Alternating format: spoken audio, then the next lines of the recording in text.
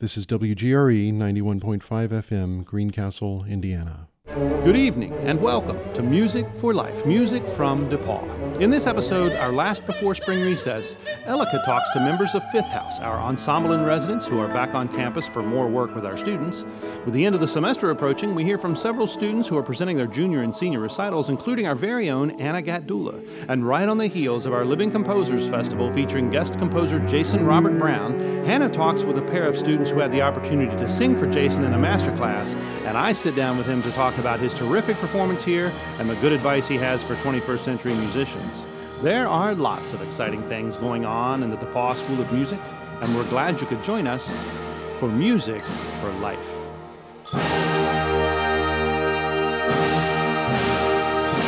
This is Elika Okerstrom here with members of Fifth House Ensemble. I've got Melissa, Jenny, and Eric with me in the studio today. Welcome, you guys. Thank you. Thank you. So let's talk about recital hour today. So we just got back from our weekly recital hour where we had performances from these guys.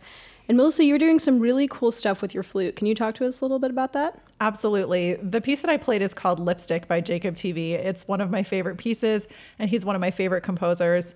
And in essence, what I'm doing is throwing down with a boombox. He's written this whole series of pieces that sample audio clips from popular culture. And so what he does is he has the flute imitate the rhythm and the speech pattern and also the pitch of the voice.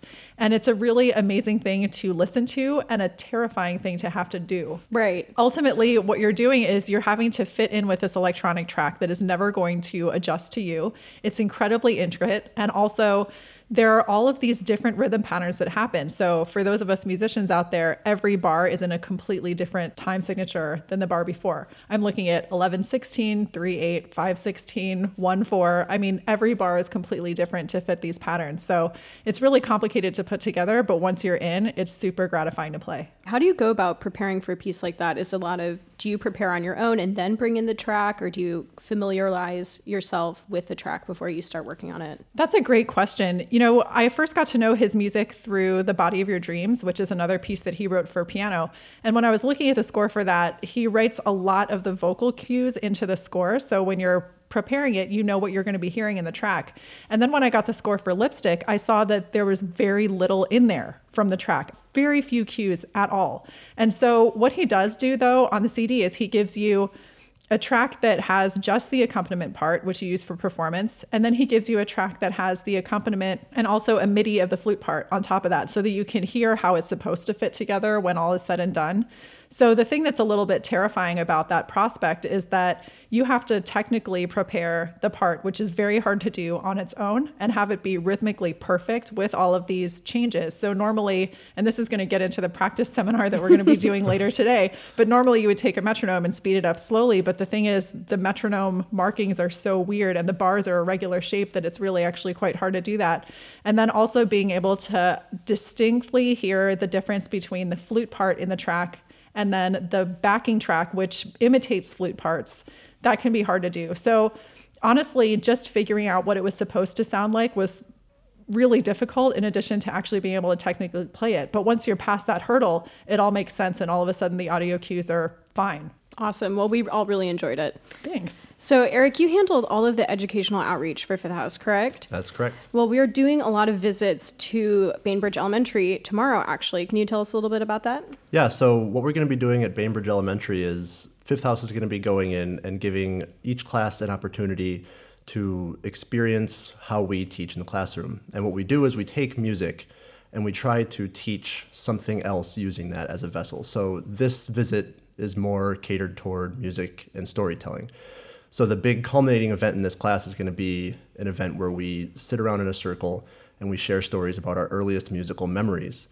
And we're doing this to prepare for our show in April with Balladino that's going to be focused on musical memories. So we'll have the kids going around saying, how did you first hear music? What was your first experience with music? And the great part is we're going to have them interviewing their parents as well and figuring out how their parents first heard music and how those two things relate. So is there a difference between the musical memories of one generation to the next, different cultures, all those kind of things? These are conversations we're having with a lot of people. So it's going to be really fun to experience that with different grade levels when we go into the classrooms at Bainbridge. Awesome. And something that we're all looking forward to that we've been anticipating doing for quite a while now is a songwriting workshop with Bobby Lancaster and Ron Dye. So Ron works at DePauw in the communications department, and Bobby lives in Greencastle and worked on the Harvest Project with us last year. Can you guys talk a little bit about what that workshop is going to look like? Sure. So it's very loosely called a workshop. It's more of a songwriting circle, which is going to be really fun. We got the idea for this from probably the first visit that we did this fall, where we had freshmen sitting around and telling us what they wanted to get from this residency and what they were hoping to learn more about in their 4 years at DePauw. And one of the things that came up is that they don't really have that much experience creating their own music as opposed to playing music that was written by others. And that they wanted to, in particular, learn how music is created in popular settings and also how bands function. So I was having a conversation with Ron in the fall, and we had this idea of bringing people together to create some songs together. And so Ron and Bobby are going to join us. Also, Joel and Latasha Everson are going to be there as well from War Radio. And so the idea is for us to sit in a circle and first pick the chorus of a song that everybody knows and sort of reorchestrate that. And then also for the second half, create something brand new together. And for me, I'm super happy to have Eric with us on this visit because he is a wonderful songwriter. You actually have a song that's a semifinalist in a major competition right now, isn't it? I do, yes. It's called The Insurance Song, and it's a semifinalist in the International Songwriting Competition right now. So I'm really excited about that. But I do think that songwriting in general and being able to have that experience of writing your own music has been helpful to me, just to figure out how to connect with an audience and really take something personal to me and present it. It's helped in my playing across the board. Awesome. And Jenny, you've been with the group for a long time now. In terms of programming events like this, like a songwriting circle, how much have you guys done that in your own practices, or is this kind of the first time thing? I guess this is a new thing. One of the things we learned almost immediately when we started working in Greencastle is how much talent and beautiful music makers are in this town. And so it's really exciting for me to get to work with them. Bobby Jane's CD is in my car all the time. Her children's CD is one of my kids' favorites, and almost every time they get in the car, they insist on hearing some of the songs. Their favorite is the Banana Song. So I'm really, really excited. I don't fully know what to expect, which is the fun of it all. Great. Well, it looks like it's going to be a great visit. Thanks so much for talking with us. Absolutely. Thank you. Thanks. This is Hannah Gauthier with the events calendar for the week of March 16th all the way through April 5th, because in between there, we're all going on spring break. I know we're all excited for that. So on Monday, the 16th, there will be a faculty woodwind ensemble concert at 7:30. On Wednesday, the 18th, Drew Casey will be performing at Almost Home. So make sure you get in there before spring break, have a nice meal, and listen to Drew play. On Thursday, the 19th, there will be a concert entitled The Percussive Celebration, and it will be a concert honoring the former dean of the School of Music, Dr. Amy Lynn Barber. There's going to be a few groups and faculty members involved with that, so make sure you catch that really cool concert. That next week is spring break, so make sure you stay relaxed and do something cool. But safe. Stay safe. Stay safe, everyone. That next week, the very first thing on Wednesday, April 1st, will be a Silk Road pre-workshop concert at 7:30. Mike Block will be playing the cello, and Sandeep Das will be playing the tabla. That will be a really cool concert to preview the Silk Road workshop that's coming in the summer. Also on Wednesday the 1st, Matt Skiba will be playing at Almost Home, so make sure to go and support him.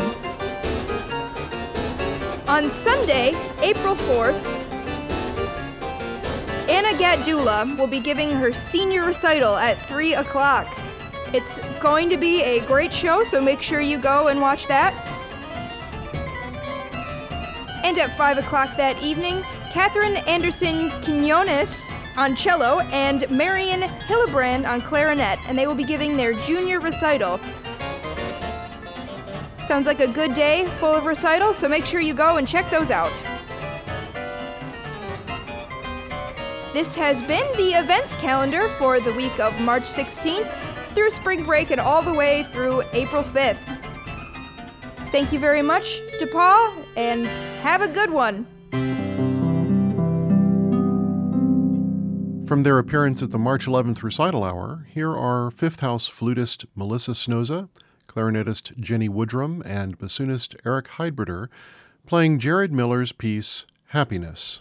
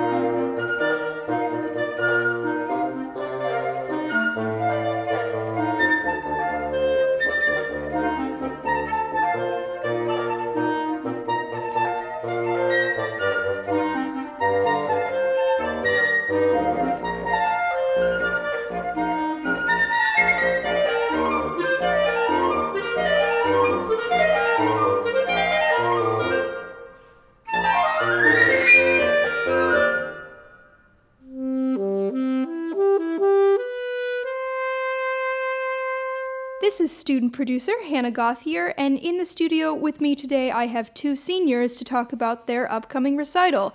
I have vocalist Brooke Addison. Hi, everybody.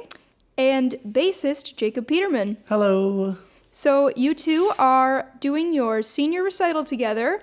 Can you tell us a little bit about that? Brooke, when is it? Sure. It is on April 11th at 1 p.m. That's a Saturday. So everyone should come and listen to Jacob and I perform and then eat some yummy food afterwards. That's also in Thompson Recital Hall, so you don't get lost. Don't get lost. Mezzo-soprano and a upright bass. That is a fun combination you don't see very often. So what are some things you're going to be performing on this recital, Jacob? Well, there's a reason you don't see it very often is because there's not really anything written. Yeah. This is Brooks and my second recital together. We did our junior recital last year, and we did a piece, and it was fun. I don't think Brooke liked it, but I did. It was fun for Jacob. So instead of doing bass and vocal this year, we're both going to sing a duet. Oh. Do you want to talk about that, Brooke? Oh, sure. I love the Addams Family, so we're going to do the duet from that, Crazier Than You. Oh, so it's not necessarily classical, but it is entertaining, and both of us will be performing together, which is always nice. Yay. That's awesome. So what are some other things that we can see on the program? What I like about our program is I feel like it's going to be pretty diverse in what's offered. We obviously have the classical requirements that we need to be performing in Thompson, but then we're incorporating things that we love as well, so it's fun to be able to share that with other people. I think my favorite piece that I'm doing, other than my duet with Jacob, obviously, is The Seal Man by Rebecca Clark. Oh, It's very, very dramatic. It tells a story, and I love it. So you all should come April 11th at 1 p.m. in Thompson to hear it. What about you, Jacob? I think my favorite piece that I'm doing is a Icelandic folk song called Sofu Sofu Gadi. Oh. 2 winter terms ago, I went and studied with the arranger of this piece in Virginia. And I describe it as a duet with myself. So I will be accompanying myself pizzicato while I'm bowing at the same time. So it's really strange because I have to use a broken technique, but I think the outcome is fantastic. That sounds really amazing. Brooke, you won't be accompanying yourself on any instruments? Luckily for you all, no, I will not be accompanying myself. She could maybe interpretive dance, though. I think that's the extent that I'll go to. No, What a recital that would be. Luckily, we have John Clodfelter. He'll be accompanying for me. And then also Jennifer Peacock will be playing for 2 pieces of mine. And then Tony Weinstein will also be playing for 2 pieces of mine. That sounds like it's going to be a really, really fun afternoon. Can you tell us one more time when that's going to be? Sure. April 11th. At 1 p.m. in Thompson. All right. Thank you guys so much for coming to talk to me, Brooke. Thanks, Hannah. Thank you, Jacob. Thank you so much. I'm Kevin Days, and you're listening to Music for Life. This is student producer Hannah Gauthier, and back in the studio with me this week are vocalists Derek Truby. Hello. And Angel Riley. Hi. Derek and Angel were with me last week to talk about Jason and Robert Brown and his visit. And so we're having them back to give a little recap of how the weekend went. So, Derek, can you tell me some of the highlights of your weekend with JRB? I enjoyed his whole stay. He was very honest the entire time, very reflective about where the business is going and how newcomers fit into the musical theater. And I don't know, he just was so genuine in everything that he did. And I really enjoyed the fact that he could shed some light on some questions that we all had in regards to where the business is going and how our classically trained voices fit into musical theater. That's really cool. Angel, how did you feel about the student cabaret? How did that go? I thought the student cabaret went really well. We actually got a nice applause at the end, which I think we all took on very well. The songs came from a lot of different works of Jason Robert Brown, so I thought that was really cool also that we got to show a lot of his different works and not just things from, like, because I know we did Parade, and a lot of people didn't know all the stuff that he's done, so just to be able to perform a lot of his music from different works was really cool. That's great. Now, you were both in the master class. How was that, getting to sing for someone like him? You want to go first, Angel? Sure. It was very nerve-wracking, as I thought it would be. But actually, I think only one person sang one of his actual songs. So that was very different than what we expected. But he really did instruct us, and like Derek was saying, on life. It was a lot of life lessons learned, and specifically for a lot of the African-American. It was 3 African-Americans who were a part of the master class, and he really informed us of a lot in the business of how it could be and steps that we can take to make it better for ourselves and really to be ourselves and not have to take on certain roles that are like stereotypical or stuff like that. So it was really informative, and I was really glad to be a part of it. Yeah. He has this way of telling you exactly what the truth is, but it not stinging. Yeah.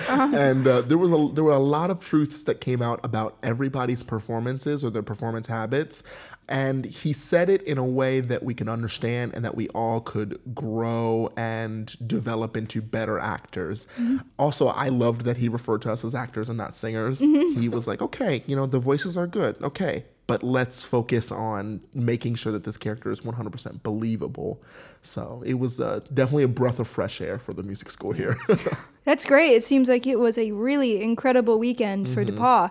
And I hope we can have some more opportunities like that in the future for more musical theater type things. All right, Derek, thank you for joining me. Thank you. Angel, thank you. Thank you. From the Student Cabaret performance on March 7th during last week's Living Composers Festival, soprano Angel Riley, baritone Derek Truby, and pianist Jennifer Peacock perform A Rumblin' and a Rollin' from Jason Robert Brown's Parade.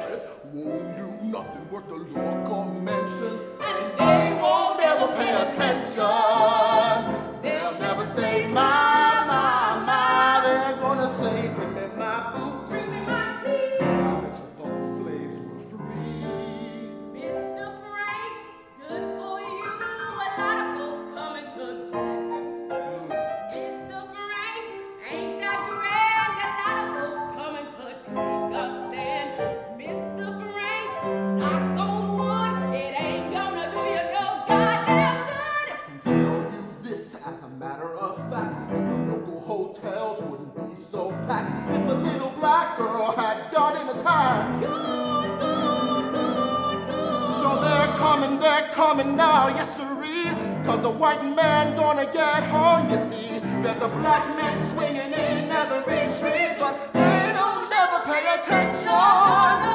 They'll never say why. But if a Yankee boy flies, surprise, surprise, surprise, they're gonna pay attention. They're gonna yell, set that man free.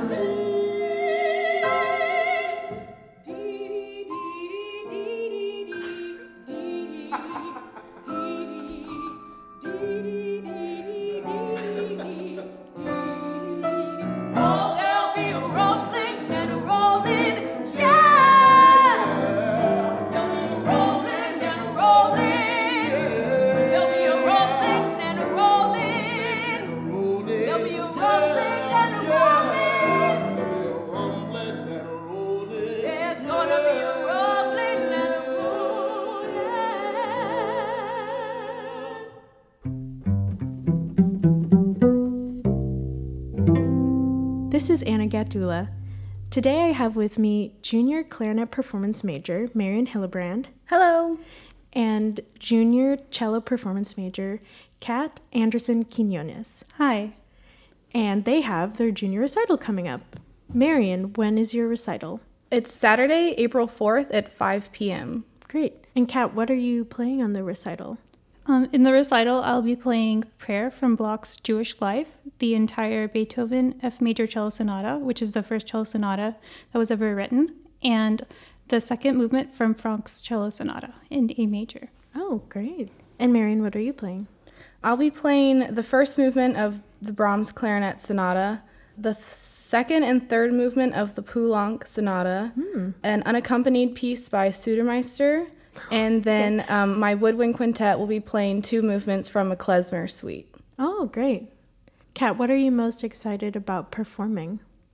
I'm really excited to share the block because I don't think many people are familiar with the music, and also to share the Beethoven Sonata. Great. Marion, what are you most excited to perform for us? I'm really excited to do the Poulenc because it's kind of like dissonant and spooky in a way. And then the klezmer, I think, will be like a really fun, exciting way to end it. Great.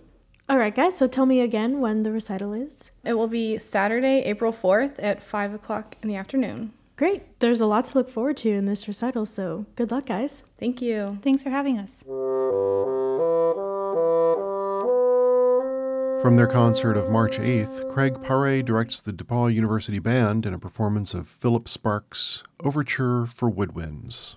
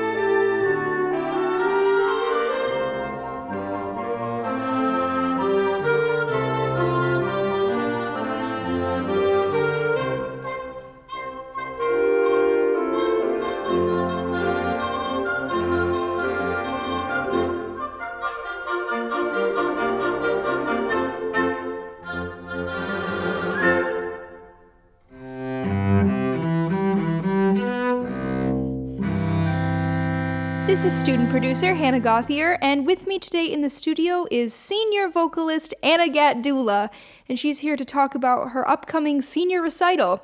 Hi, Anna. Hi, Hannah. So, when is your recital? My recital is April 4th, Saturday, April 4th at 3 o'clock p.m. It's a Saturday we get back from spring break. Oh, that'll be a nice welcome back to school. Yeah. So, what are some things that you're preparing for the recital? What are you looking forward to singing? I've been preparing, well, obviously a whole hour of repertoire, but within that hour, I think two of my favorite sets are a song cycle by Richard Strauss called Mädchenblumen, and it characterizes 4 different girls, Mädchens, as flowers. And so there's a lot of flower imagery, just very lush, romantic imagery, talking about these 4 different girls with the very different personalities. And a Respighi song cycle called Deita Silvane, which is a song cycle. It has a lot of references to mythological creatures.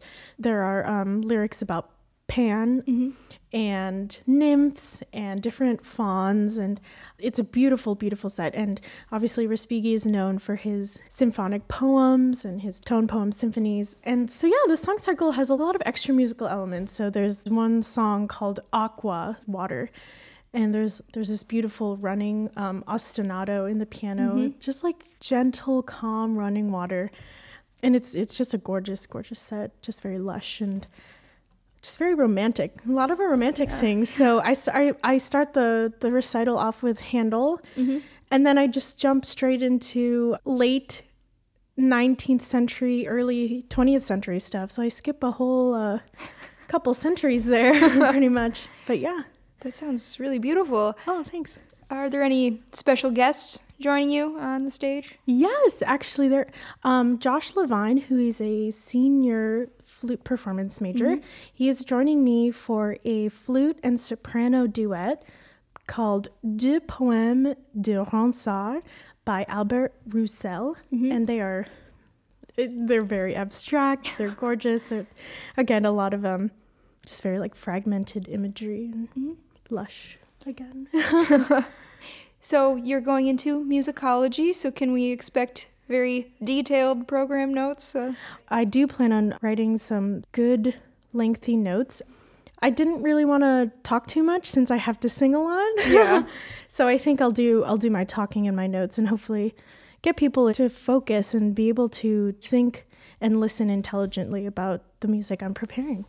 That sounds like it's going to be really, really wonderful. A really, really nice afternoon. Thanks, Anna. Hope to see you there. You know I'll be there. So one more time, can you tell everyone where and when your recital will be? Definitely. It is Saturday, April 4th at 3 o'clock p.m. in Thompson Recital Hall. All right. Thank you so much, Anna. Thanks, Hannah. From her Faculty Select Series recital on March 10th, pianist Darcy McCoy performs Claude Debussy's La Soirée dans Grenade from Estampes.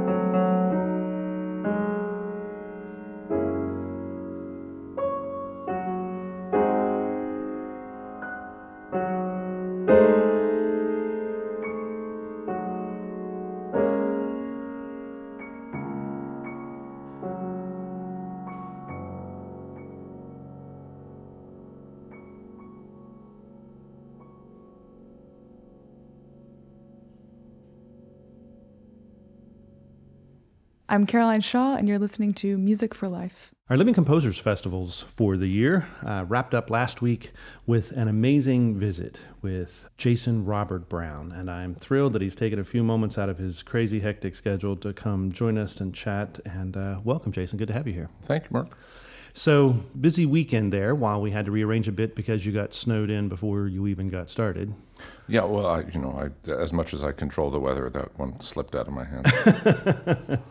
And so we did some quick rearranging and got you here just in time for what was really a fantastic performance. Thank you. I was just riveted from the beginning to the end. That's the first time I've been able to hear you perform live, and it was one of my favorite memories at DePaul. Well, thank you. I don't do the performing as much as I used to, but I love doing it. It's just always been sort of to the side of the writing, and I guess if I had to have something written on my tombstone, it would be composer and not performer. So I let the performer stuff sort of hang out over there. Well, though, the performer thing is really great. I mean, I didn't realize how good it was and really riveting's the word. My wife came, and as we were both listening, it was like, I hear a little Billy Joel, I hear a little Joni Mitchell influence, I hear all of these different styles, and then all of that comes together and comes out as something completely original. There's no one that does what he does. No, thank you. I mean, the point of the writing really is to synthesize all of the sounds of the world into whatever a character sounds like. So when I'm writing for character, and I'm always writing for character, even if I'm just writing for me, I'm a character, it's that guy.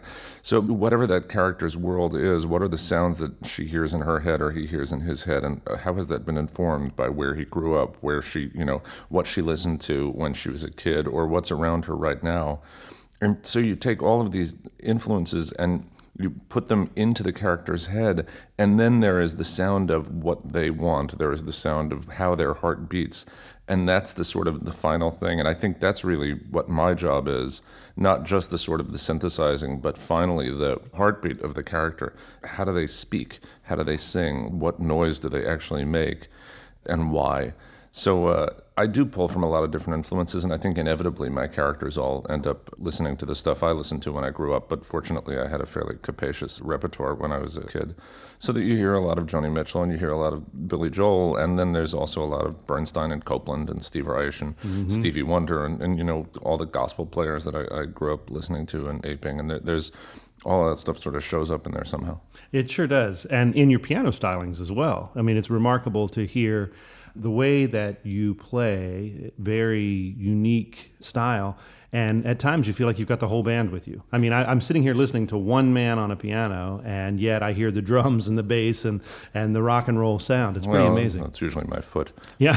But I grew up not having a band around, so I grew up being used to having to make the piano do all the work for me. I wish always after I do the concerts, I wish my technique were a little sharper, because I sort of have a bunch of tricks that I can pull out. But after that, I'm just doing the same thing over and over again. But as I get older, perhaps, either as I get older, I will get more tricks in my bag, or I will get fewer tricks in my bag. Eventually, I'll just be reduced to playing sort of single notes at a time, which is probably fine.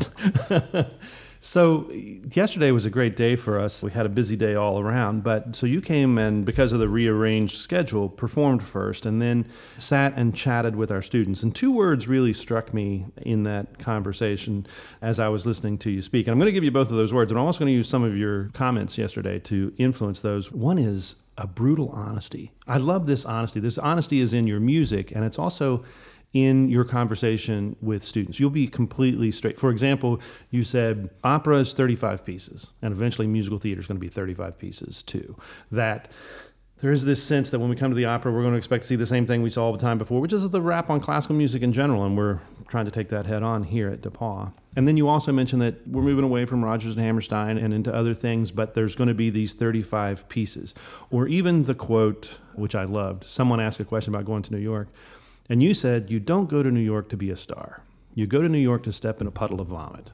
That this idea that if you come in and you're just willing to do the hard work and see what happens, great. If you come and you're expecting to be a star, life is going to be a disappointment. So you've got to kind of earn your stripe as you work your way through that. I love that kind of honesty. The puddle of vomit line needs a lot of context, I think, in order to really play. But, I hear that I'm very honest, and I try to be very honest, but it's not about being mean, because I think that sometimes is what the rap is on, like, I'm going to be so straight with you, I'm going to tell you that you suck and you don't have any talent. But it's never that for me. It's not. It didn't come off that way at all. It's just, there is a...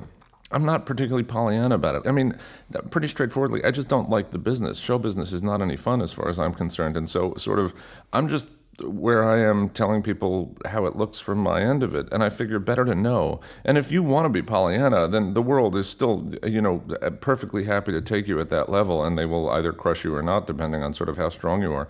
But Pollyanna just doesn't work especially well for me. So at whatever level of talent you are, at least you should know sort of how you are coming off and how the world is going to receive you. And that level of honesty in Jason Robert Brown is the level of honesty in Jason Robert Brown's characters. That I love listening to your music because I feel such a direct connection to your characters. That honesty carries through, and it's a little bit unusual. For example, one of the comments you made yesterday was that if all of your characters come up with really clever rhyme and have really big words, is that what you want your character to be, just for the sake of that? And your characters, I think, resonate, especially in college campuses, because people recognize themselves. Yeah, I mean, the hardest thing for me is to write dumb characters, and I've had to do it a couple of times, but it's very difficult because there's nothing dishonest about them necessarily. Dishonest characters are really fun to write, actually, but dumb characters are hard because they don't have anywhere to go from. They don't have any particular insights that they're supposed to share with you. They're just sort of dumb. So and those are very hard for me.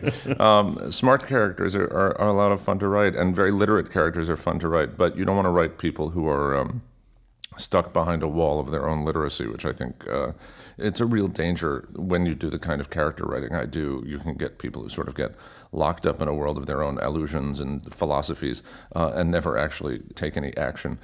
And there's certainly some of those people wandering around my shows, but I like to think I'm tempering them as I get older.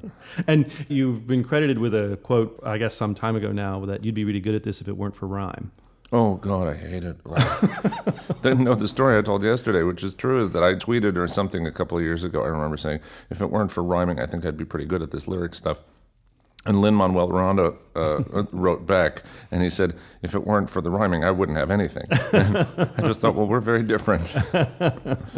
I think part of that is the honesty. The truth is we don't walk around talking in rhyme, and now suddenly we're finding ourselves that. But one thing that you told the students yesterday that I thought was really important, and they knew you believed because they had just seen you perform yourself, which is singing is really about communicating. The sound is important, but it's really about communicating. And that's why I say the performance yesterday was so riveting, because the lines of communication were so clear and so profound. That's where I start with, as when working with young performers, where I start with is telling the story. I start with speech. I start with how do you say this? Singing is so technically weird and difficult that I think in the course of trying to make sound and trying to make sound that is attractive for other people to hear, you get caught up and you sort of get a little bit lost. And there's all of these things in music that are sort of there to trap you, and rhythm is there to trap you, and pitch is there to trap you, and register and dynamic and all of those things. And it's easy to get so sort of lost in the details of those that you forget what story you're telling, as opposed to going the other way and using all of those things to help you tell your story.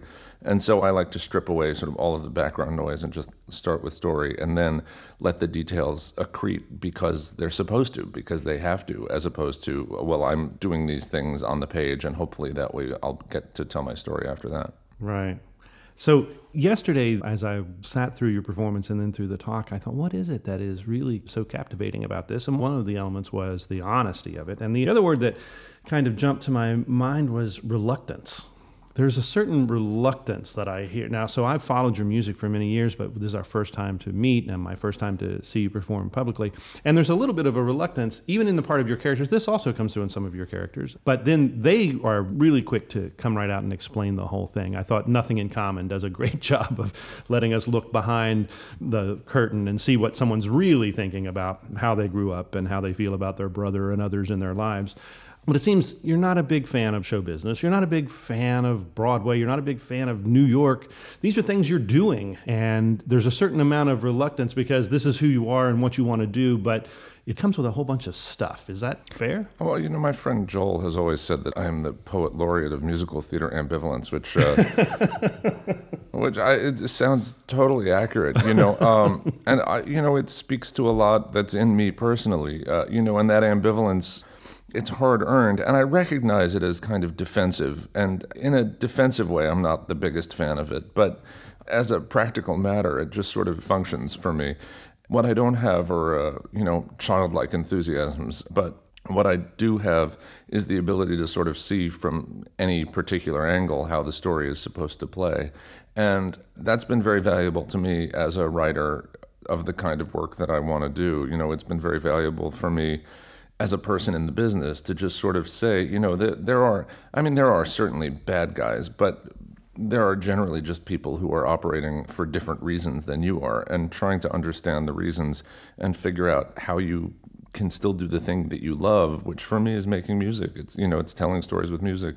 How do you do that in the face of what can be a very strange and disappointing world? And, where I'm not ambivalent is, my children I'm not ambivalent about. I'm not ambivalent about my wife. I'm not ambivalent about family. But and I'm not ambivalent about writing. I love writing and I love music, all of that. The business of it and the interaction with it is all a little bit complicated for me. And I'm always surprised that it's not complicated for everybody. I think, if you people had any sense, you'd all realize just how complicated and weird all this is. But I'm also very grateful that people don't sort of approach everything as warily as I do. I'm very grateful that there are people whose enthusiasms carry them aloft a little bit more than mine do. Is it somehow ironic that you've had 2 shows open on Broadway in the same year now, and suddenly you're right back in the whirlwind of all of the... How does that feel? Well, it feels, ironic is not, I'm not sure that's the word I want to choose. First of all, I work exceptionally hard for the opportunities. So, I'm very grateful for them when they show up. And I also am very much relieved that they happen. What I want is for people to be able to hear what I write, because otherwise, I'm just some hermit in a cave. So, I want people to hear the work and to see the work sort of realized. And both of the productions of the shows, Honeymoon in Vegas and Bridges of Madison County, and the movie of Last 5 Years, are all beautifully realized productions. So I'm thrilled to have all of that out there. What I can't then get all caught up in is how much money they make, or, what are the grosses every week, or what's the percentage of this or that. That stuff, it drives me crazy. And everyone in the business in New York sits and stares at those numbers, like it's a betting sheet at the track. And I do my best to stay away from it, but it's hard to stay away from. And it's why it was much easier when I was living in Los Angeles, because it sort of didn't matter. I had seen these beautiful productions of my shows, and then I would go away, and they would either keep going or they wouldn't.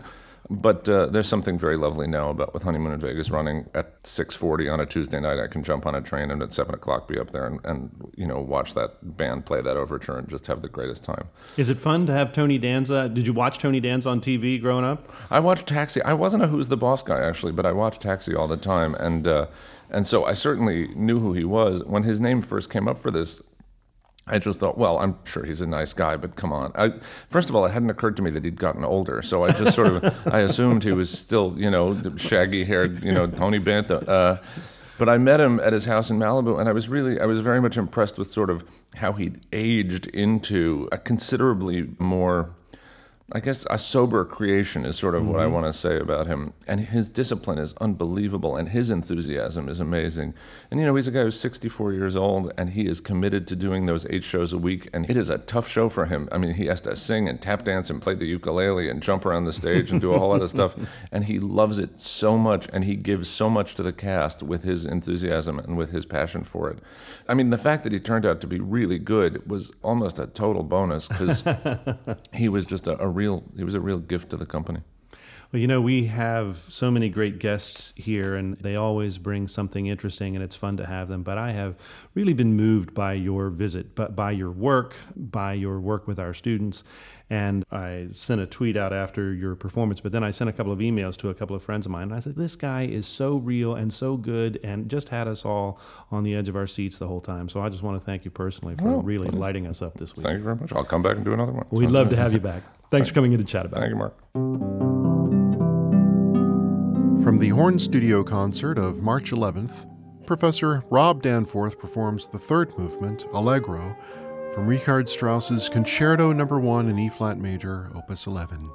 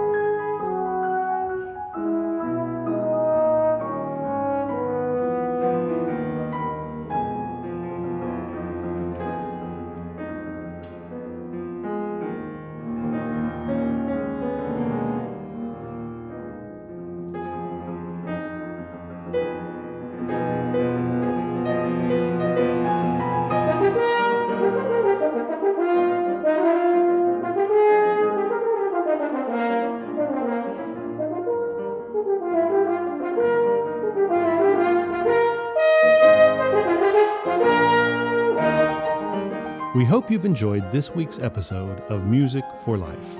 We love hearing from listeners. You can contact us by emailing musicforlife@depaw.edu.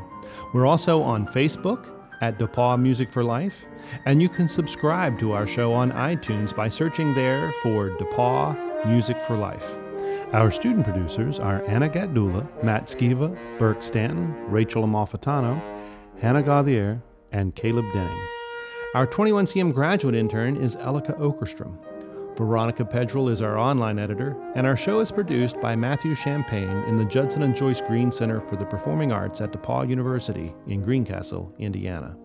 I'm Mark McCoy, Dean of the School of Music. Thank you for listening to our show. Keep music in your life, and have a great week.